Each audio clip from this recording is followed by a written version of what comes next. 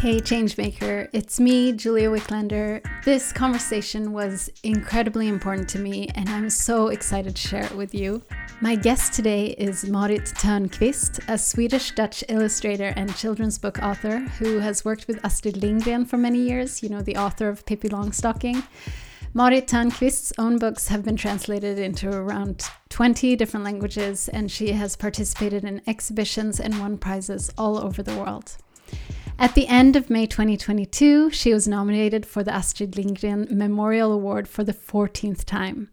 And since 2015, Marit Törnqvist has initiated various large book projects for refugee children in different countries.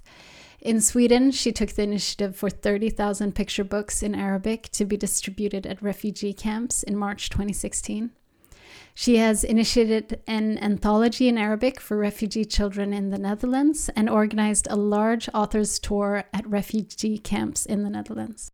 Marit also works actively in the book project Read With Me in Iran, which provides the most vulnerable children, including Afghan refugee children in the country, access to books and workshops. Since 2017, Marit has been involved with a group of refugees from Afghanistan who, despite strong reasons for asylum, risk deportation. And on International Refugee Day this year, 2022, Marit attracted attention with the installation The Big Loss outside the parliament in Stockholm.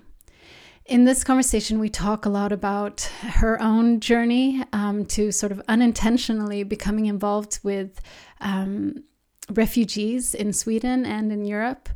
And she shares really intimately her own story and the reasons behind her work quite recently. We also talk about sort of the situation in Sweden following the election and also leading up to the election this year.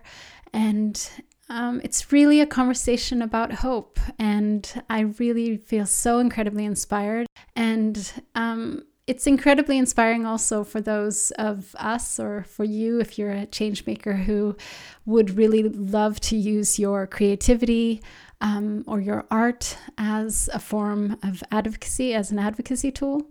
And yeah, Marit is incredibly inspiring, and I really hope you enjoy this conversation as much as I did.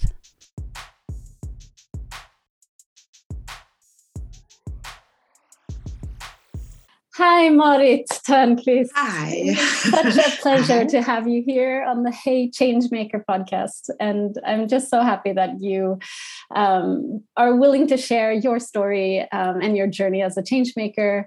And I've shared about who you are, but I would love for you to start off to share a little bit about the start of your journey, because you are an illustrator and you've had the pleasure of working with Astrid Lindgren for many years. And I even had to just go to my my kids' bookshelf, and yeah, you are in many bookshelves around, both in Sweden but also around the world. Your books have been translated in many languages as well. So did you were you always an illustrator? How did that start off for you?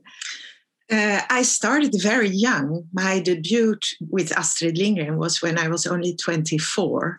So I went to the Art Academy, and after that I became an illustrator and also a writer of children's books. So I do both. And so you can say I have always been an illustrator, but I've also done lots of other things besides of illustrating books. And that's maybe what we are going to speak about today a little. Absolutely. Yeah. Yes. And I mean, you've been an illustrator for so long, but as we spoke about yesterday, your path into becoming, an activist was a little bit maybe unplanned. So could you share a little bit about you've built a very impactful creative career. Could you share a little bit about what sort of sparked your journey as a change maker? Was there a specific point in time or a specific experience that sort of, just made you feel like you really needed to do something more impactful as well?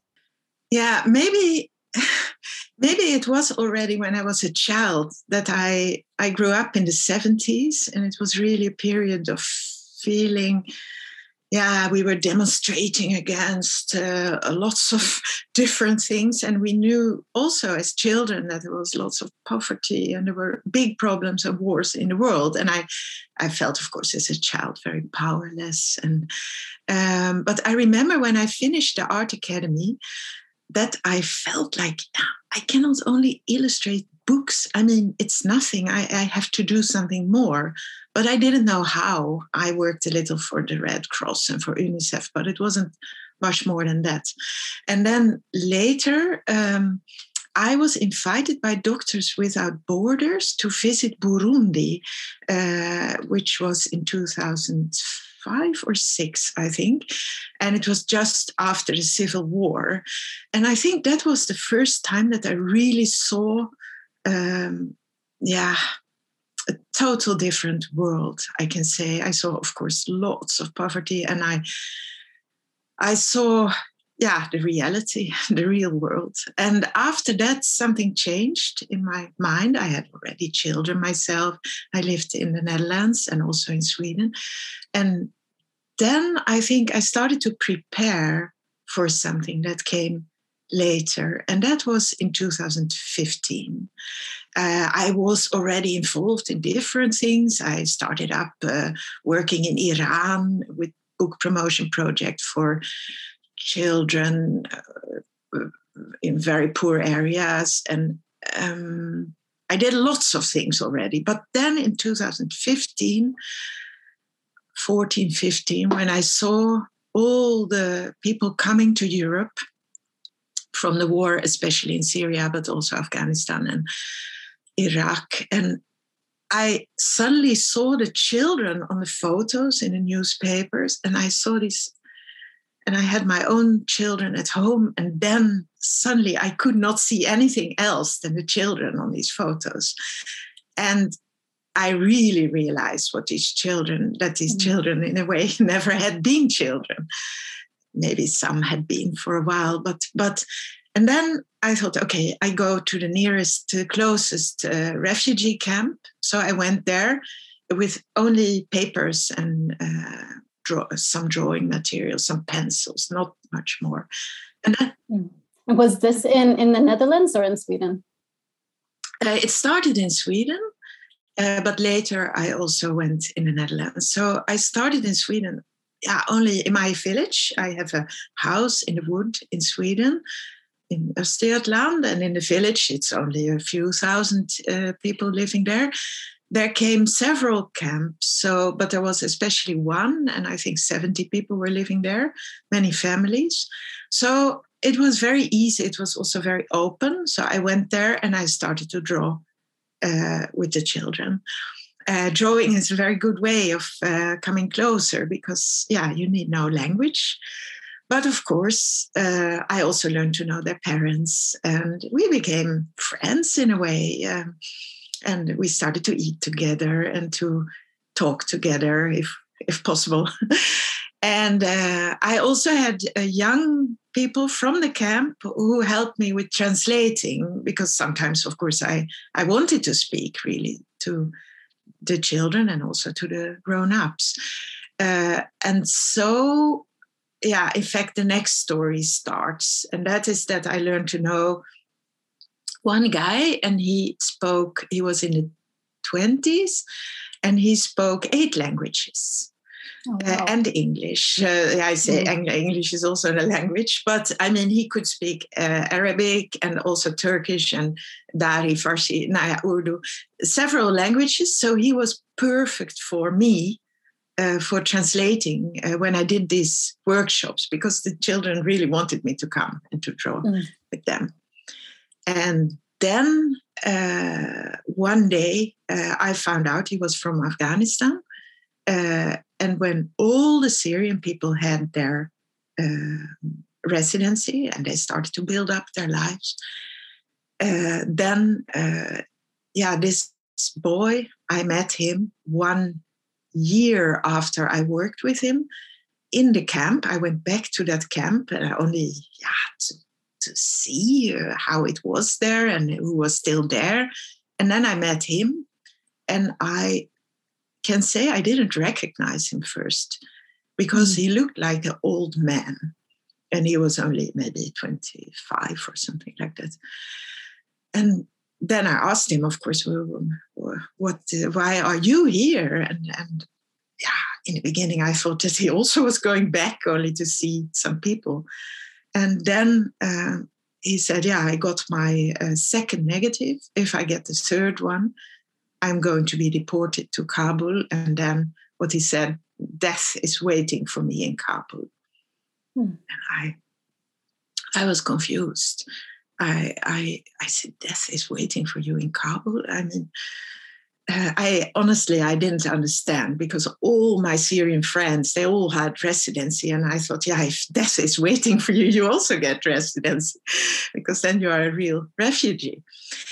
So I only asked him for his phone number. I didn't have his phone number before, and I asked him for his phone number. And I went back to the Netherlands at that time, because it was in May, I remember. And then I kept contact with him. So I started to ask him, did you already get a decision? No, didn't get. And then when I went back again to Sweden, I immediately called him and I said, are you still there? Yes, I'm still there. And then in fact, the first day I went to that camp again, then I met him, and then he was like shaking, and he was so skinny, and he looked like, ill, seriously ill. And I remember I sat down with him and I asked him, tell me, what is happening? And then he had his third negative, and he started to tell me for hours his story. And it was such a terrible story that I realized when I drove home that this man is really never going to survive. If he is deported, he's immediately killed. I cannot tell his story here in this podcast, because I think he can still be in danger, even if he's now safe. He is safe. I will tell about that later, after 7 years. So that was the start. Yeah. And just also to give a little bit of a perspective, I might even record a little piece to add to this podcast just about the situation since 2015 in Sweden, because Sweden has for a long time been a country that has really, been on the forefront for human rights, and, asylum rights has been a part of that. When the Syrian crisis, when the war in Syria, we offered, a lot of refugees a permanent residency immediately, because there is a war going on. Whereas Afghans who came after 2015 have had a completely different experience, where they've lived many, many, many years here in insecurity. And that's really what you've been so active in as well. And I've been active in it on my part, and I've been following you in this journey as we've, I've been a part of writing a book about this as well, or a chapter in a book. And so, we have, this perspective, and I just wanted to give that perspective that Sweden has changed since 2015. And a lot has happened in society, which has been very detrimental for refugees who are coming here, and their human rights are not being taken, seriously. No, and I think this is so interesting what you tell, because in fact this also happened in me, because I was this person who was welcoming, like Sweden did in 2015. Yeah. I felt like, okay, we are going to do our best. We are going to help them to find their ways, to understand how it works with the schools and the jobs and the language and everything. And then suddenly when I met this boy, and I was totally confused because I felt like, the story he was telling me was much worse than of my Syrian friends, even if that was already totally terrible. And then, so I didn't understand it. I thought, this is a mistake. This is something, it cannot be true in my country, Sweden, which, as you describe it, is the country of protecting human rights. So I started, but when I drove home, I realized one thing. And that is, he cannot stay in that camp, because I knew that the migration board, I don't know how you say it in English, they are going to send the border police to have a look if he's still there, if they really want to deport him. And so he cannot be there anymore. So when I drove back to my home, I realized I have to hide this person, or I have to find a hiding place for him. So that was the first step, in fact, in what I did. I felt if he is safe, then we can start to find out why this went wrong, in fact. And at that time, I thought, okay, if I have a good lawyer, then they will save him easily, of course, because he has the right to get protection. So that was step one. So it started. He started to hide first in another place, then in our place, when I felt that I was afraid. I was afraid that they were going to come to my house, the border police also, because that has happened a lot in Sweden. But after some weeks, I felt like, okay, I think if they wanted to come, they had already been here. And then I brought him to my house and we found a new lawyer. But that was much more difficult than I thought. And then his friends started to come in the same situation. And they were also in danger. There was a women's rights activist from Afghanistan, who was son of an interpreter for ISAF. He also got no protection. And several others who had been caught by Taliban for many days. And it was a total miracle that they survived. They got no protection. Yeah. So that was the start. And it was such a quick shift in Sweden. I think, as you're explaining, we didn't really even, follow along what was happening. But since then, these Afghan refugees have really been sort of in the forefront of politics, of like describing our country in a very negative light. They have, endured so much discrimination since they came here, and the processes for, getting even getting asylum is very, very difficult. And then permanent residency permanent residency isn't even in the picture for many still, but a residency permit.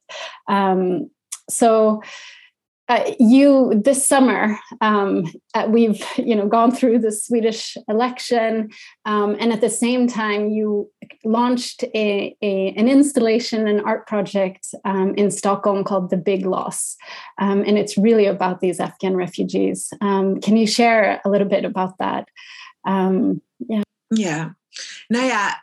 What followed after this first period was that we lost the fight, you can say, in Sweden. We did everything we could with lawyers, with the politicians, with everything, with demonstrations, all the activist thing that you do to try to change something. But it didn't work. So all the guys that I helped, and in the end it was, I don't know how many, maybe 6, 7, 8, 9, 10, I don't know really, friends of friends, it was often. And they started to leave from Sweden. They escaped. They fled to other European countries, most of them to France, some to Belgium, one to the Netherlands. He's living in my house here now. And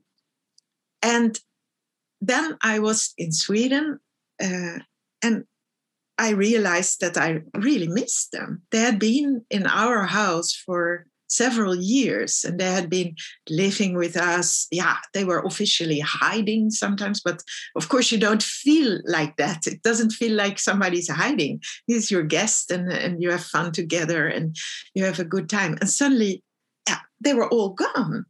And it was so empty in our house. And even if I have two daughters, I mean, they also had lots of fun with all these guys, and they were always helping my husband and doing things. And I felt like, no, it's not only that they are gone, it's also that they're still not safe, and that I don't know if they ever can return to my house. And my house, they call my house home sweet home. It was really the place where they felt safe. And I was so sad. I was so extremely sad. I mean, I was really sitting crying. And I felt that we were so close to each other. And at the same time, in the Swedish politics, they are saying that these people cannot integrate. We don't understand. They are criminals. They're everything. Huh? And at the same time, I felt opposite. And then I realized that the boys I helped, not only boys, some were young men, they at least were still okay. They were in Europe somewhere. But others were deported. They were they left again from Afghanistan trying to find safety. They were hiding. Some were killed. There were even people killed in Afghanistan after deportation. And many, many, many did suicide in Sweden, committed suicide. And then I realized, if that happens to you, I also was very close to it, one of the guys, then, it's so terrible. So I started in my studio to make a kind of boards, write texts about these guys who left. A kind of, what shall I say, memory text, or where I told very simple, I miss you. You did this in Sweden. You were here for 5 years. You were part of our family. And now you're gone. And I really hope that you can find safety, or something like that. Different texts.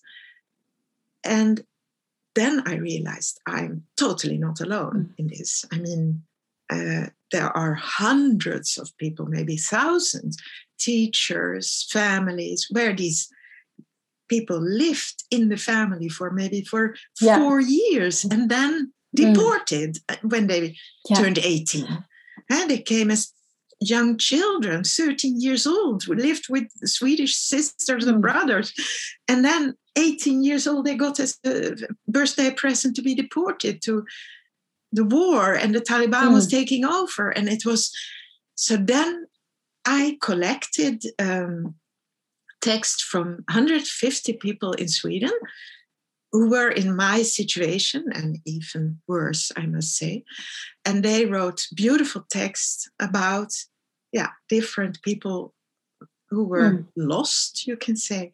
And I wrote all these texts on boards, 500 boards, in the end 502, because there were 2 in the end who committed suicide, and I had to add them also.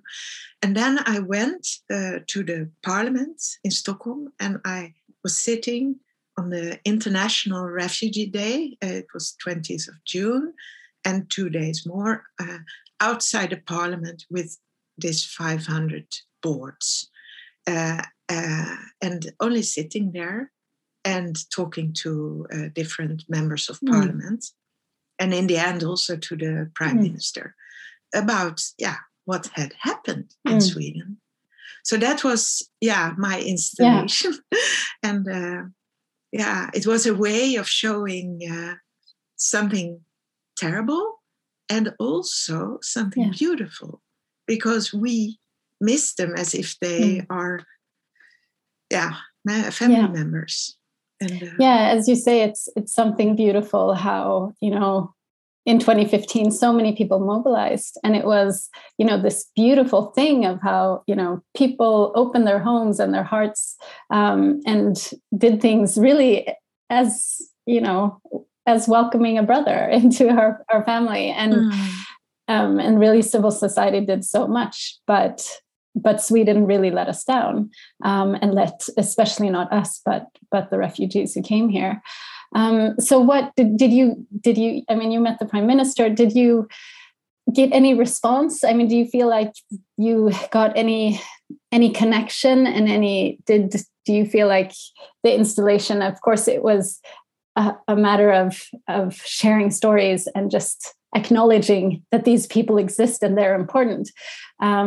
But I think, I mean, being outside of Parliament, it is also a sort of a political protest in a way. Yeah, it was, of course. Did you feel like you got any response that you were looking for? And was there, others who didn't respond that you were hoping? Yeah, it was, first of all, it was necessary to do this for the whole group who lost people. It was a kind of memorial place. I mean, many people came from the whole country to see this and to be together. Yeah. And maybe, I mean, some cried. They were standing crying together. So that was very important. And it was allowed. I mean, nobody could take this from us. And nobody can blame you if you sorrow, if you feel sad, or if you miss, or if you feel this loss. But then I saw the political, of course, the members of Parliament from the left parties who had been fighting for these people for years. They were happy in a way, because they felt like, here is the proof of what really happened. I spoke, of course, a lot to them, and they were happy that we showed this. Of course, they fight inside that building in the Parliament, but they need us also to show what is the reality. And we are totally, I mean, you say I'm an activist, but honestly, I still not feel like an activist. I feel like I'm an illustrator, I'm a writer, and I am a human who had to do some things. Yeah.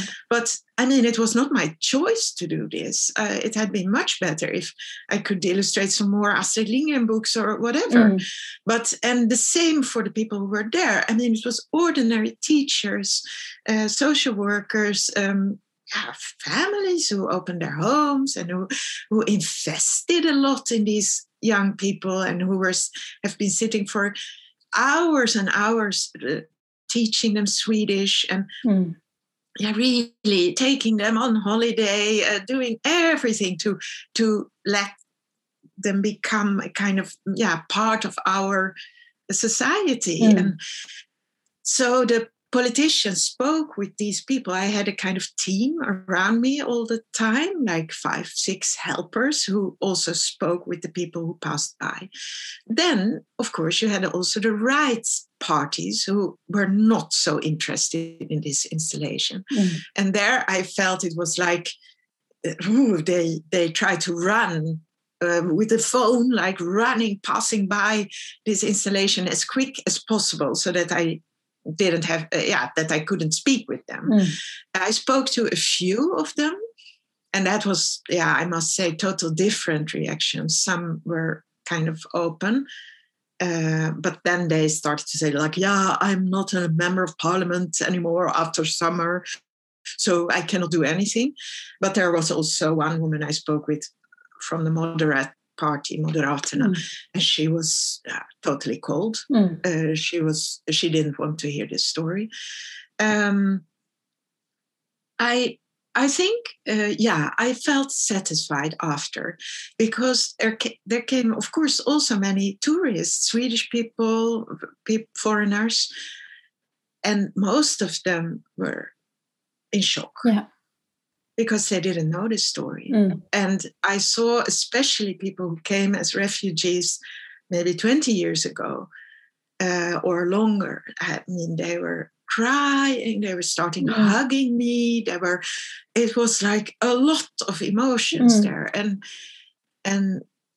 so I was so happy that I really could show this and tell this story. And especially because of all these guys or girls, because it's not only boys, of course. I mean, they have no voice at all.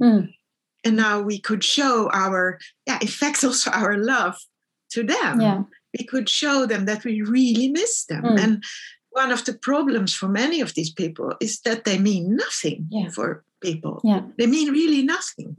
That's also what I saw with the guys who came to my house, that, I mean, if you lose so much in your life, and sometimes they lost their whole family, or even their own family wanted to kill them, or, I mean, then this means a lot. Yeah. So, yeah, I was satisfied after. Yeah, and it's beautiful.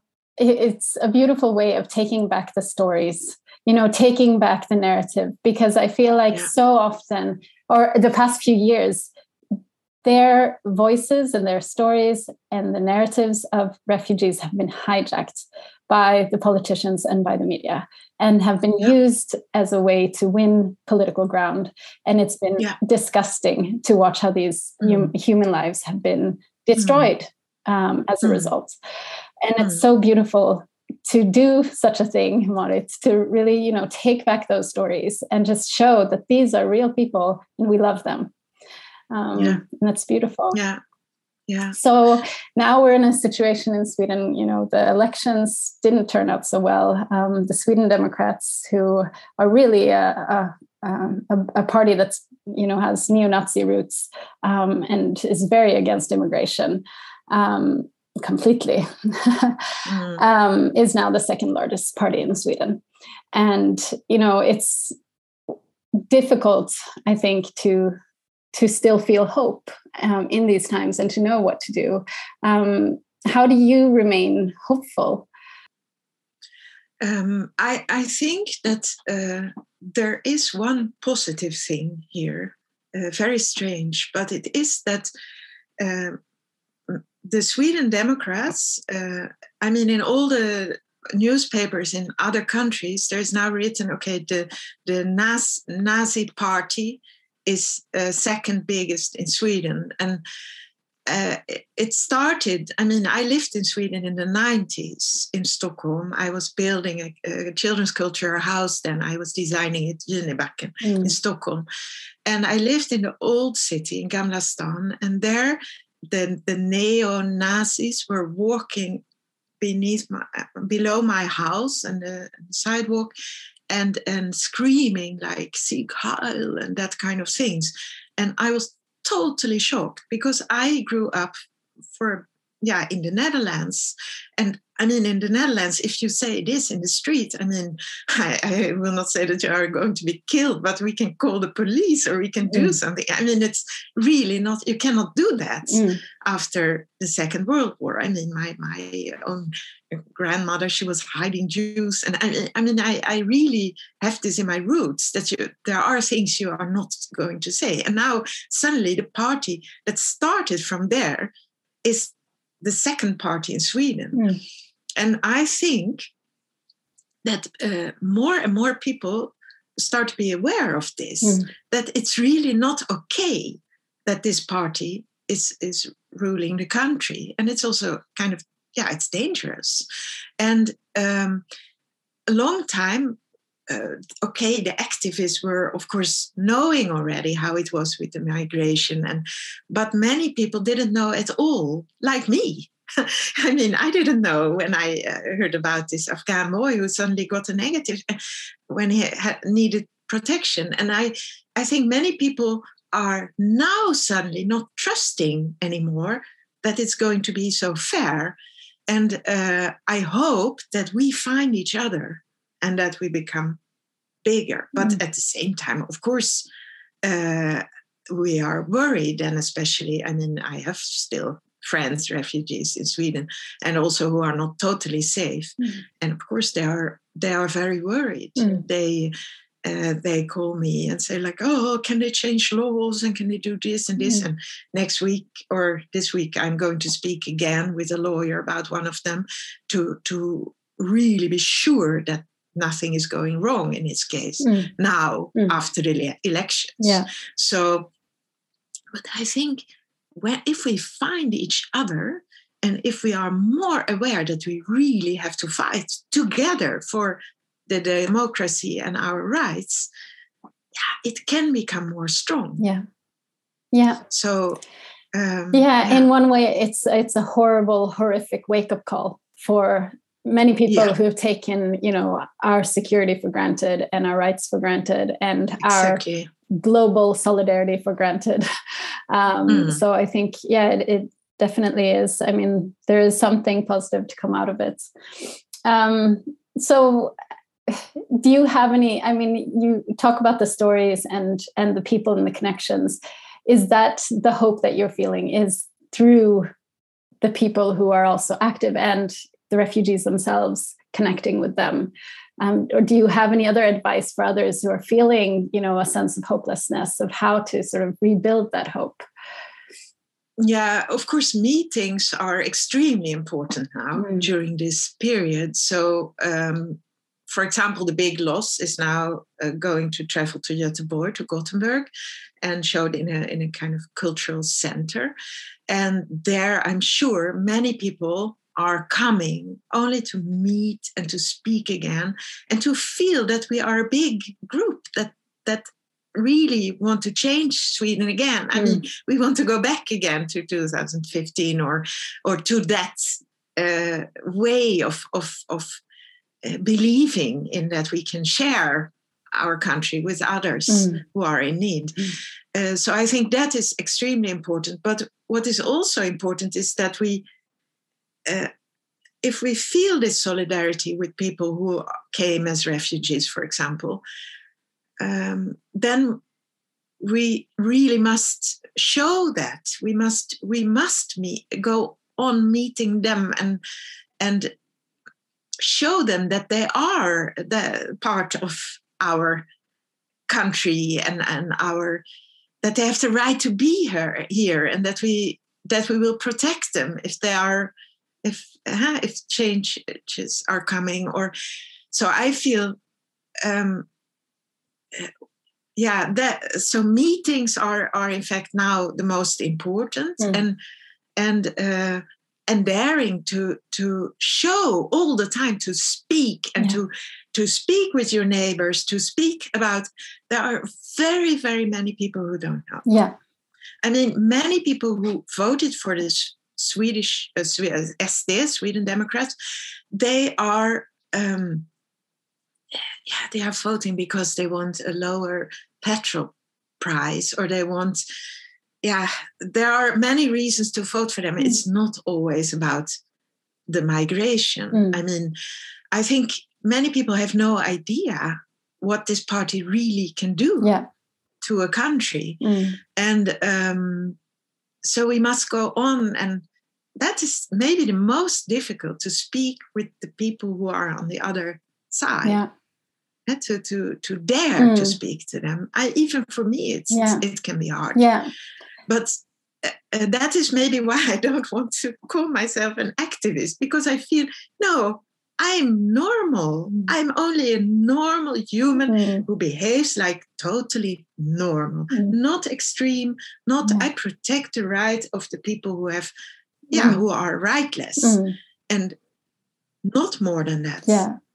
Just, having these conversations, for me, I mean, after the election, I just felt I need, like, for my own personal sake and to build solidarity, I need those meetings with others who also, feel the same as me right now. But I know that must end, and we must, not end, but it can continue. But we also need to have those connections with other people in Sweden who don't understand or don't see things in the same way, or don't, know the stories, and to have those conversations.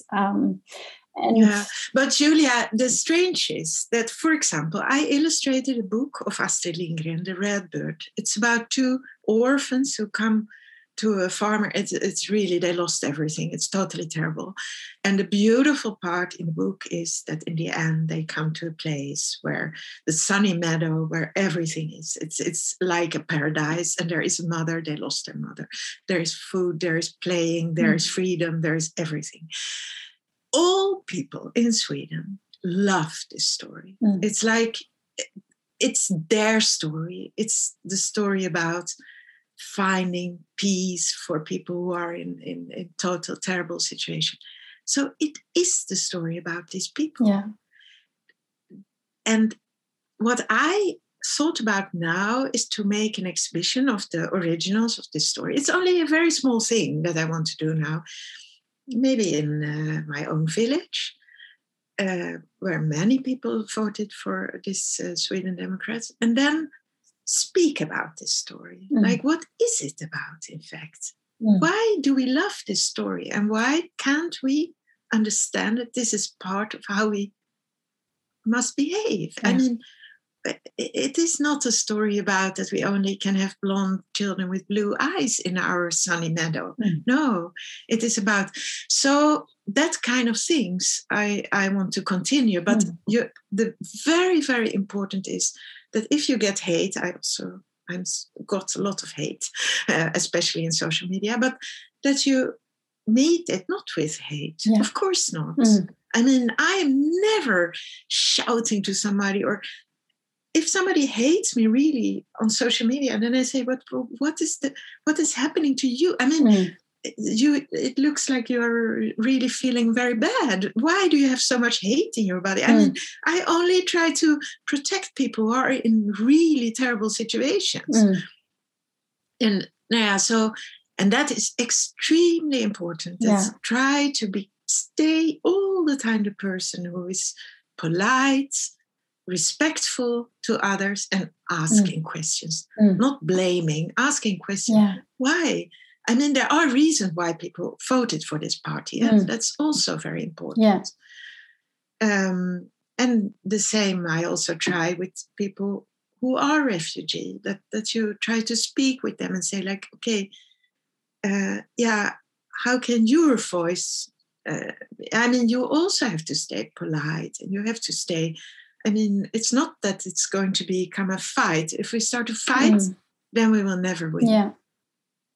And that's extremely important. So do you have any other sort of, I mean, we've talked about the meetings, and we've talked about, you know, the things that give us hope. But do you have any other sort of self-care practices to make sure that you refill your energy so that you can continue to be that light and continue to be, you know, meeting people with love and being that open heart to so many people, and continue to have, you know, inspiration in the work that you do as well? I think in my situation, I realized one day that I cannot go on helping one more, trying to find safety for this person. I mean, then it's going to be a full-time job.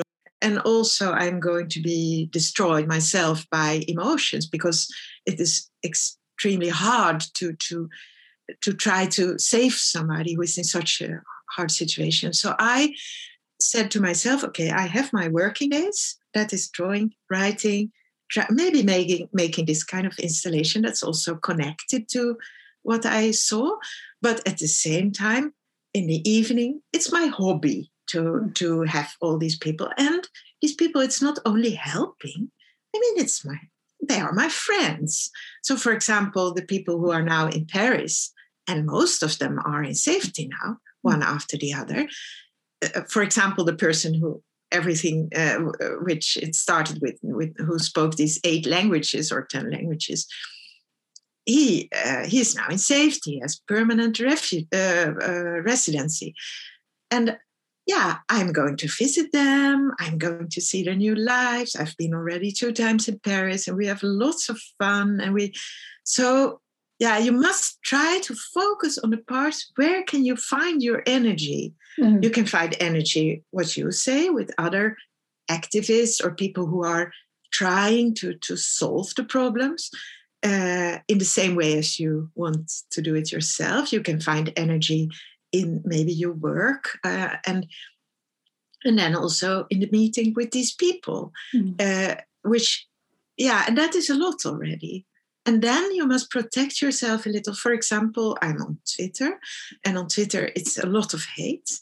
And there, sometimes I say, okay, now I take half an hour and I'm going to block 200 people.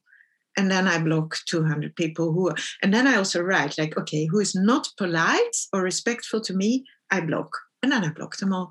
And then that is, I'm not even reading what they wrote to me. Yeah, of course I read because I know they were not polite, but it is a kind of protection. And then I try not to think too much about that. I park it somewhere. Okay, that was part of my, And so in the beginning, when I just started, I was often crying. I was not sleeping. I was totally and it was like a child who suddenly find out that the world is totally different than I thought.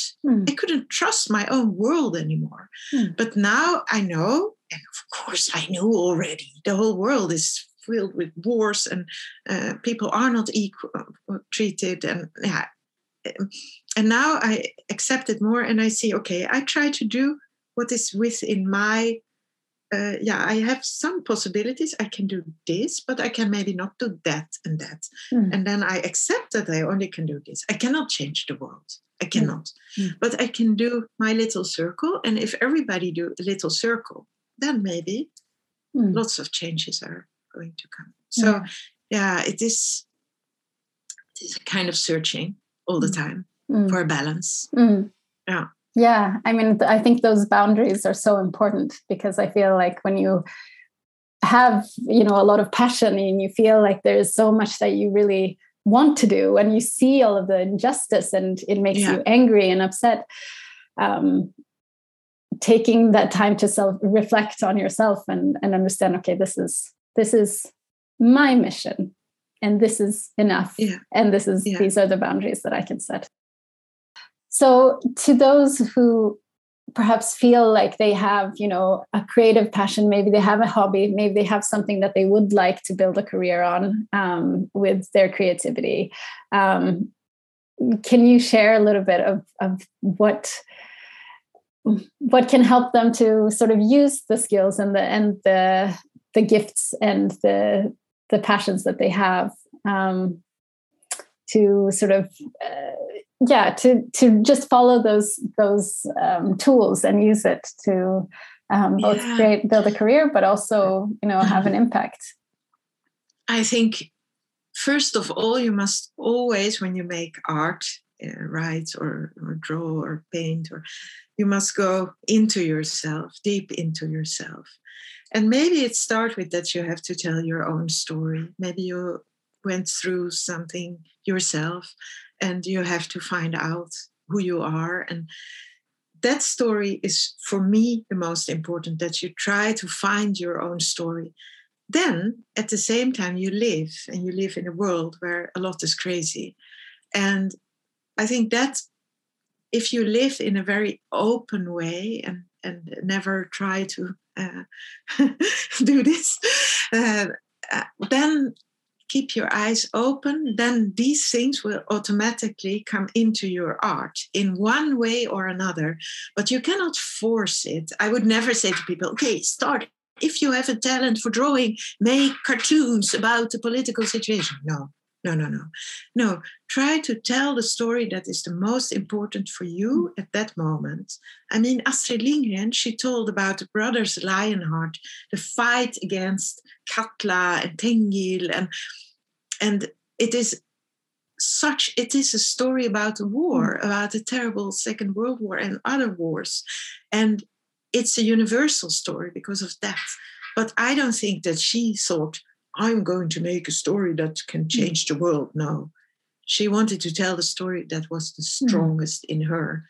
And but open eyes, never run away from things that are difficult, because if they are difficult, try to catch them and to use them in one way or another.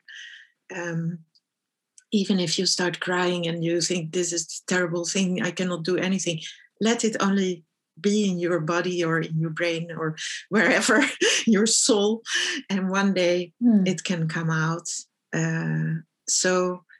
But forcing it, it doesn't mostly it doesn't work really. So it's true that what I saw with the installation in the Big Loss outside the Parliament was that we did so much these years. I also started with some people, an activist group, and we wrote articles, and we spoke with all these politicians, and we had meetings, and with the migration board, and we did everything for hours. And then the art, where you catch one emotion in a very short text. Every board is a person, is a book, is a story, a terrible story, and is a meeting between two people. And that, turned out for me to be a stronger way of express myself than all these articles. Yeah. Wow. Marit, you are an inspiration, and I'm so incredibly thrilled that we could have this conversation. I must say that this podcast is definitely something that I'm doing for myself just as much as I'm doing for the community. Being able to have these conversations gives me so much energy, and I'm so grateful for what you do, and the work that you'll continue to do for refugee rights and those who are not being prioritized right now. And I'm so grateful. Thank you so much. Thank you for sharing your story and inspiring our global community as well. Fantastic that you do this with many people. Thank you.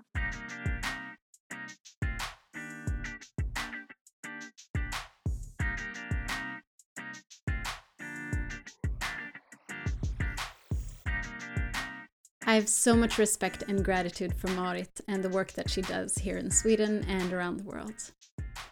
The Big Loss, her exhibition that she held outside of the parliament in Sweden this summer, will open in Gothenburg on December 17th at Frölunda Culture House and will be shown until the 22nd of January 2023.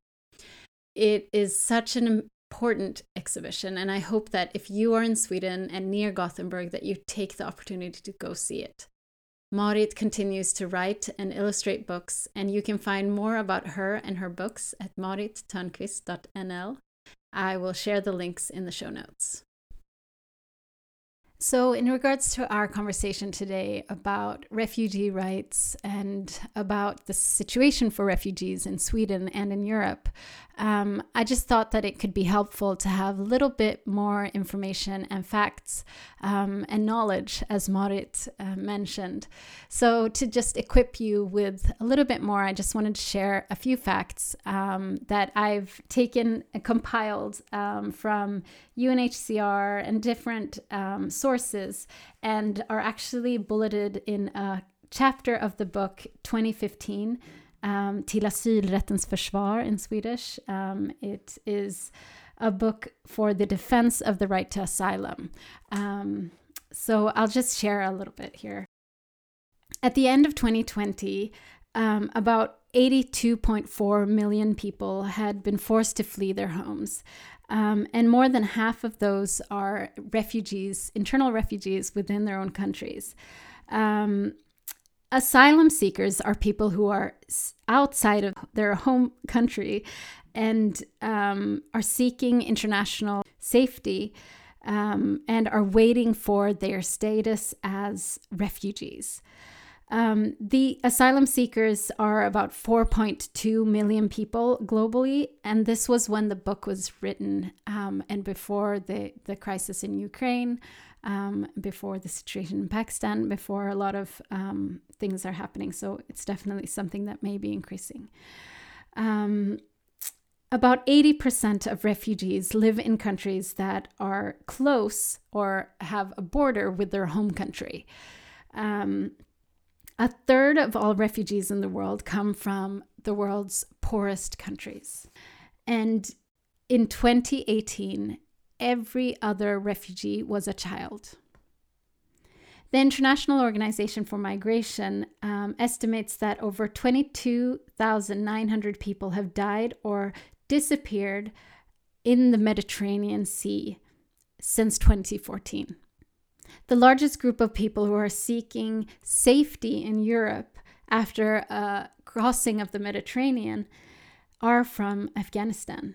This war-torn country is one of the world's most dangerous countries.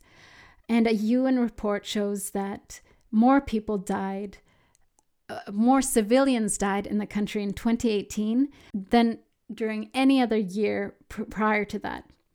And that an increasing number of children are casualties. Sweden today is deporting more than half of the asylum seekers from Afghanistan, many with the motivation that their stories aren't trustworthy, according to the Migration Board. This shows that there's an incredible large lack of knowledge of what is happening in the situation in Afghanistan. A report that was released in Sweden in 2018 shows that there are alarming levels of suicide among refugee children who have come to Sweden on their own. Sweden also deports other groups of people who are under extreme threat in Afghanistan, including Christians, others who have left their Islamic religion, LGBTQI individuals, and those from Hazara minority group.